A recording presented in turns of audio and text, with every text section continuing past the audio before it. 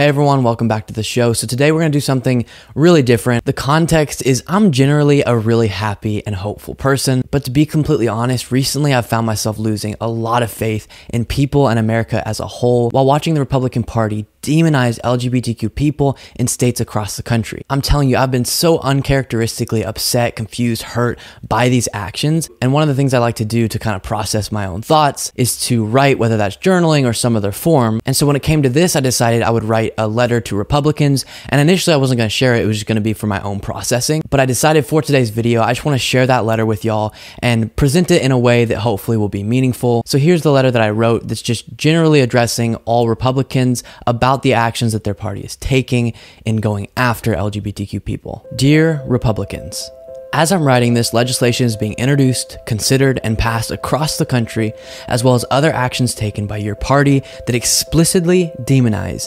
LGBTQ people. Before you ignore what I'm about to say because you assume you will disagree with it, or I'll present this in a dishonest manner, I ask you, beg you, to hold on and give me a little bit of your time. To preface this, I'm not what your mind may conjure up as what a progressive or a person on the left looks like or where they come from. I grew up in Texas where I was surrounded by plenty of Republicans that I loved and respected who cared for people and seemed to be genuinely loving. It's that very fact that makes all of this so much more painful. I've spent my entire life hearing that the Republican Party is about freedom, and what makes America so amazing is those freedoms that we are able to enjoy. But now I watch day after day as that very same party works in state legislatures across our country to either erase or go after people based on their identities. Is that freedom? Isn't freedom allowing people to pursue happiness in any way they choose as long as they're not harming someone else? Life, liberty, and the pursuit of happiness, as said in our Declaration of Independence. For so long, though, your party fought against that, for example, attempting to prevent people from being free to get married with who they choose. Fast forward to today, in my home state of Texas, the government led by Governor Greg Abbott is calling on state authorities to investigate parents for child abuse if they are suspected of providing gender-affirming care to their transgender youth. Now, I know Republicans, your ears just closed, but please let me explain this to you. What they're talking about, because keep in mind, kids don't get reassignment surgery where there are irreversible physical changes done to them. That is done after 18. So what Governor Abbott has instructed Child Protective Services to investigate as child abuse is gender-affirming medical care like puberty blockers. Puberty blockers are 100% reversible and are proven to lower depression and suicide rates in transgender minors who take them.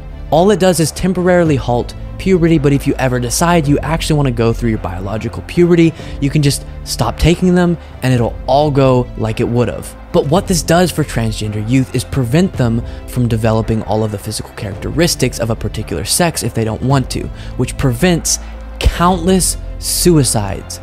Have some compassion. What the Texas state government is doing is ensuring countless parents won't give their kids these treatments because they are afraid of being investigated and having their kids taken away, and that will inevitably lead to more trans people committing suicide based on all of the available evidence on these treatments. Doctors have approved these treatments for the very purpose of benefiting the lives of trans youth. And think about it, if you are a trans kid and you know that your government wants to criminalize you and take you away from your parents because they helped you become more comfortable with who you are, how must that feel? Is that freedom? Answer me, Republicans. Parents are trying to support their children's identities in ways that are completely and totally reversible.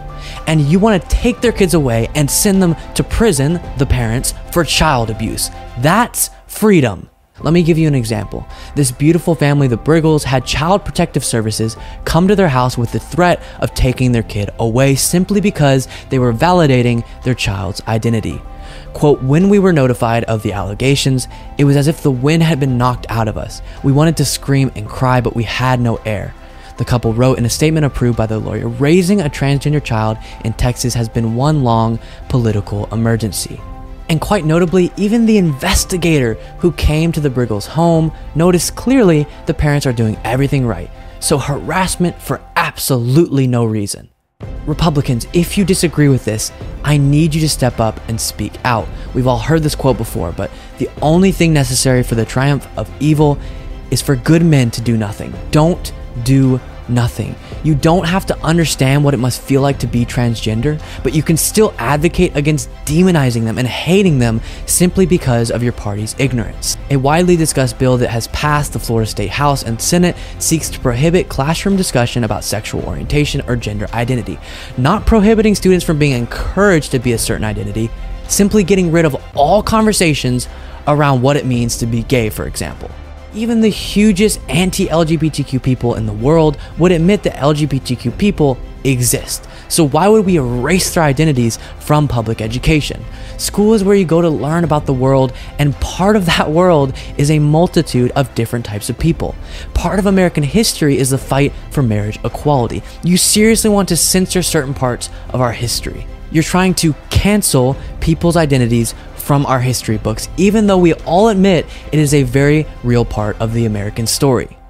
And what does that say to an LGBTQ kid growing up in a school where their very identity isn't allowed to be discussed? Answer that. Please, if you are someone playing dumb on this, pretending like lives won't be ruined, wake up.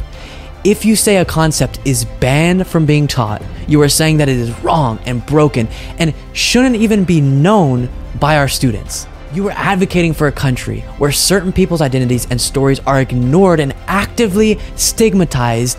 Is that a free country where public government-funded schools are censoring the mere discussion of people that you may not totally support? Republicans, please answer me. Is that freedom? Now, when I ask Republicans what their justification is for these actions, they often cite their religious beliefs. Christianity specifically. They say, I don't support people being gay because of my religion, or I think you're either born a man or woman and you can't change based on my religion. So let's discuss Christianity and listen to your sacred book and the Messiah of Christianity, Jesus. Do not judge, or you too will be judged. Whoever does not love does not know God, because God is love. No one has ever seen God, but if we love one another, God remains in us, and his love is perfected in us.